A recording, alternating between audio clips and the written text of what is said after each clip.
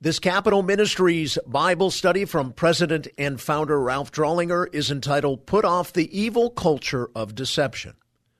Our introduction. Lincoln's insistence on honesty and putting away deception is apparent throughout his life.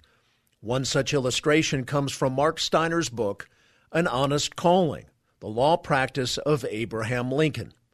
He notes, quote, a relative by marriage, Augustus H. Chapman recalled, in his law practice on the Wabash Circuit, he was noted for unswerving honesty. People learned to love him ardently, devotedly, and juries listened intently, earnestly, receptively to the sad-faced, earnest man. I remember one case of his decidedly honest trait of character. It was a case in which he was for the defendant. Previously satisfied of his client's innocence, it depended mainly on one witness. But that witness told on the stand under oath what Abe knew to be a lie. No one else knew. When he arose to plead the case, he said, Gentlemen, I depended on this witness to clear my client. He has lied. I ask that no attention be paid to his testimony. Let his words be stricken out, even if it means my case fails. I do not wish to win in this way, end quote. For clever, seasoned public servants, the intentional use, omission, or manufacture of misleading impressions comes easily. In stark contrast to the temptation to deceive is Proverbs 19:22. It is better to be a poor man than a liar. Abraham Lincoln modeled the essence of that principle many times in many ways. God's Word has much to say about this subject, and the Capitol community has much to learn in response. Habitual truth-telling needs to be the goal even, and especially, when it costs you something. How are you in terms of habitual truth-telling? Is this the habit of your heart and tongue? Are you a card-carrying member of the Honest Abe Society? Never jeopardize your integrity for short-term gain. Let's look at the book of Proverbs, which has much to say about telling the truth. One proverb from this lesson that you should memorize is 12:19. Truthful lips will be established forever, but a lying tongue is only for a moment. Two resolutions regarding lying and deceiving. A. God's resolution.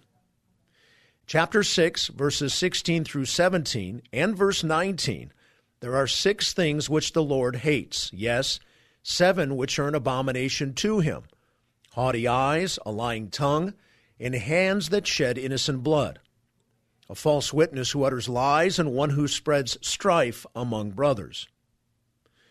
Note the kinship in 5 of these 7 particular sins in the progression here in this passage. A self-righteous attitude that underlies haughty eyes is often the character trait that motivates lying about others, which in turn hurts innocent people and leads to division and strife. Scripture declares that God hates this progression. Chapter 12, verse 22.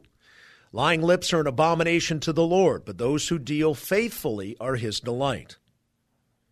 In this proverb, each of the 2 stanzas serves to further elaborate on the meaning of the other.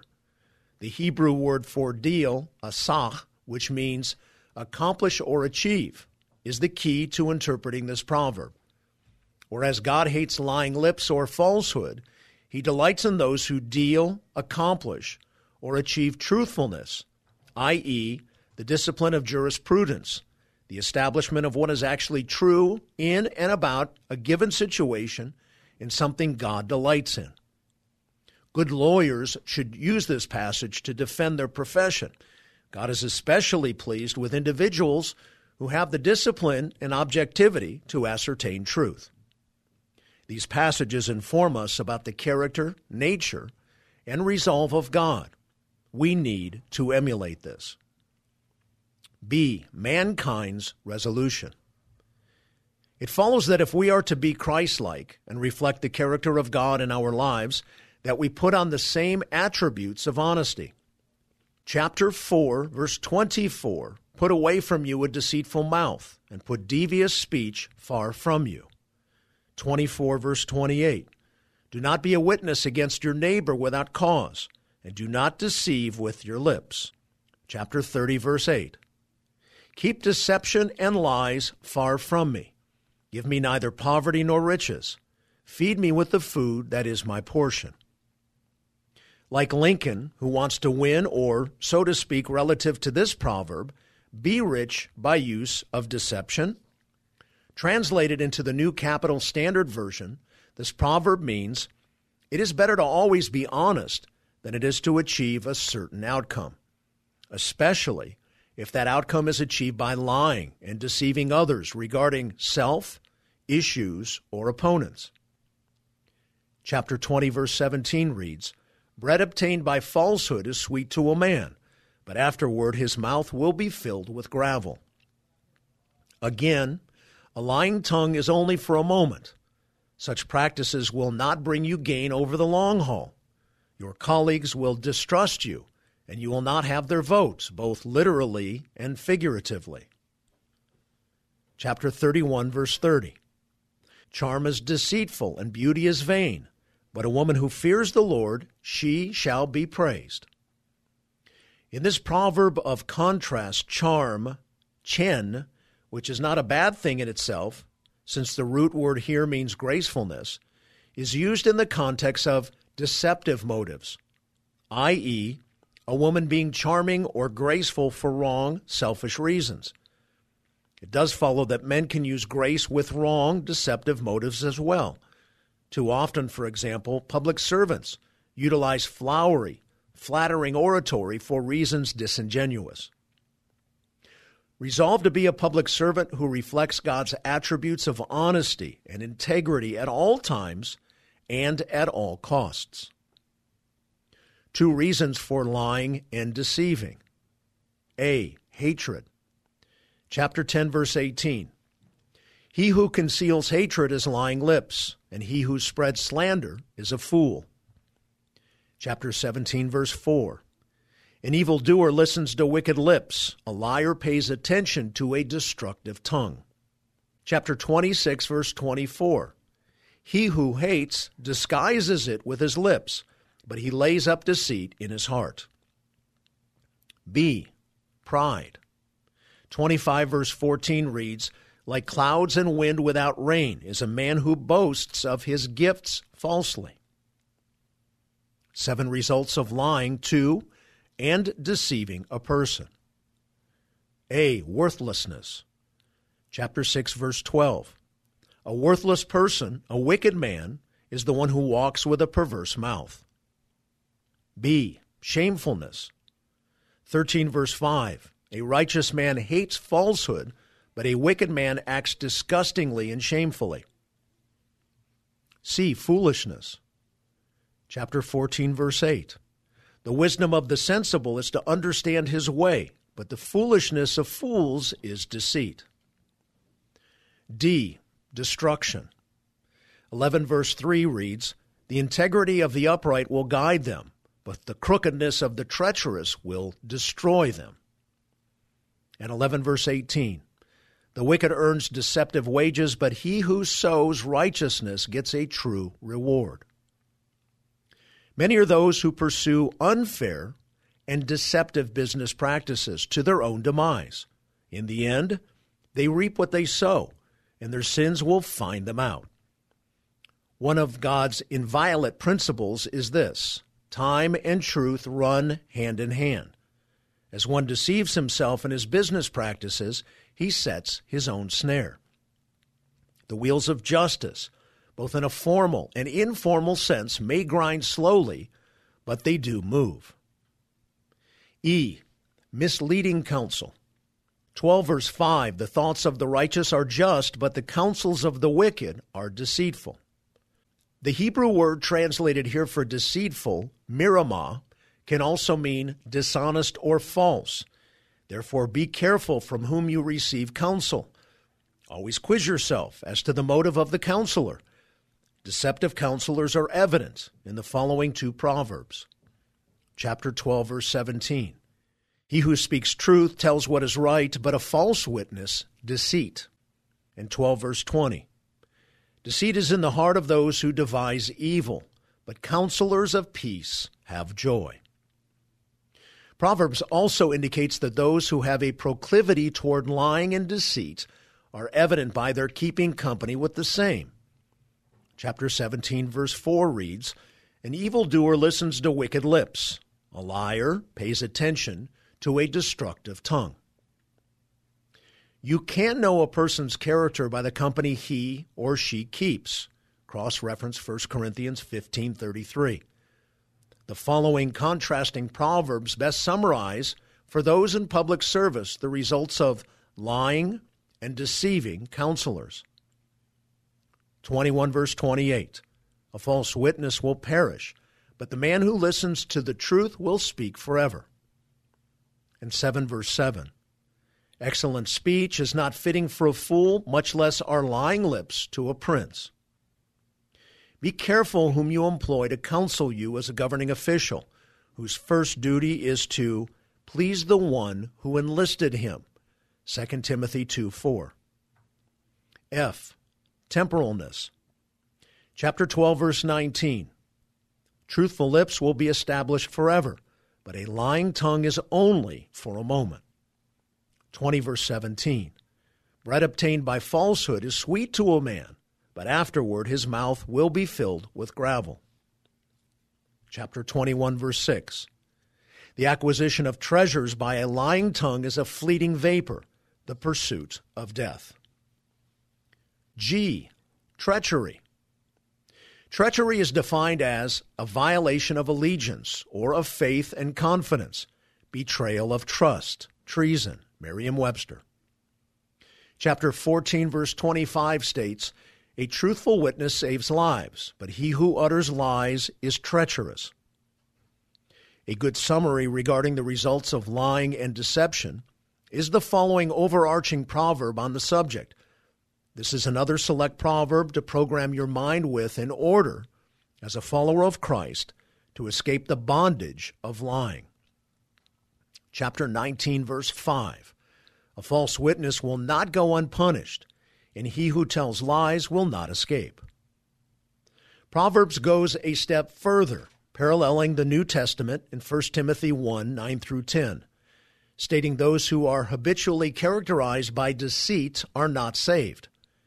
19 verse 9 states, "A false witness will not go unpunished, and he who tells lies will perish." 3 results of lying to and deceiving a nation. Again, because Solomon is preparing his son for statesmanship in Israel, most every subject we have studied in Proverbs contains advice as it relates not only to personal ramifications, but also to governmental ramifications stemming from either obedience or neglect of these principles relative to a nation's leadership. The subject of lying and deception is no exception. A. Deception affects lawmaking. Too often lawmakers use the scriptures out of context during committee hearings or floor debates in order to make their points, the antecedent to the pronoun their being lawmakers, not the scriptures. This is a very serious form of lying and deception. To invoke God's word in the misleading of others is one of the greatest evils in the world. Notice the seriousness of this in the following proverb. Chapter 30, verses 5 through 6. "Every word of God is tested. He is a shield to those who take refuge in him. Do not add to his words, or he will reprove you, and you will be proved a liar."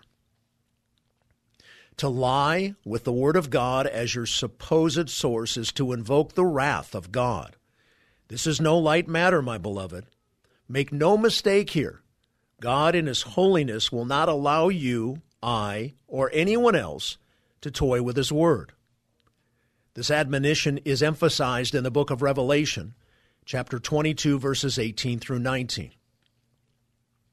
"I testify to everyone who hears the words of the prophecy of this book. If anyone adds to them, God will add to him the plagues which are written in this book. And if anyone takes away from the words of the book of this prophecy, God will take away his part from the tree of life and from the holy city, which are written in this book." Do not in any way bend the scriptures. Such practices are serious matters. Cross-reference Deuteronomy 4:2, Jeremiah 26, verse 2. One illustration of bending the Word of God is that of the deceptive misuse of Scripture by the social gospelers to justify the existence of a myriad of social programs. This has loudly reverberated in our society, leading our nation to the brink of bankruptcy, a sowing and reaping form of God's wrath. B. Deception affects leaders. Chapter 23, 1 through 3 reads, "When you sit down to dine with a ruler, consider carefully what is before you, and put a knife to your throat if you are a man of great appetite. Do not desire his delicacies, for it is deceptive food." Remember, there's no free lunch in D.C., from the lobbyists to the White House. Do not be enticed by delicacies, to only later feel a sense of obligation. You are wise enough to see through deceptive food. 27 verse 6. "Faithful are the wounds of a friend, but deceitful are the kisses of an enemy." How specifically does deception affect leaders? 29 verse 12 reads, "If a ruler pays attention to falsehood, all his ministers become wicked." If the leader uses enticements to deceive, it sets a tone and culture around him. He or she attracts whom they are. Like begets like. C. Deception affects justice. The following proverbs all reflect the effect of deception on justice. It is horrible and destroys it. 14 verse 5. "A trustworthy witness will not lie, but a false witness utters lies." 19:28. "A rascally witness makes a mockery of justice, and the mouth of the wicked spreads iniquity." Chapter 20, verse 23. "Differing weights are an abomination to the Lord, and a false scale is not good." 21, verse 28. "A false witness will perish, but the man who listens to the truth will speak forever." 25, verse 18. "Like a club and a sword and a sharp arrow is a man who bears false witness against his neighbor." 26, verses 18 through 19. "Like a madman who throws firebrands, arrows, and death, so is the man who deceives his neighbor and says, 'Was I not joking?'" Our summary. Deception is the act of causing someone to believe something that is not true, typically in order to gain some personal advantage. It is to intentionally give a mistaken impression.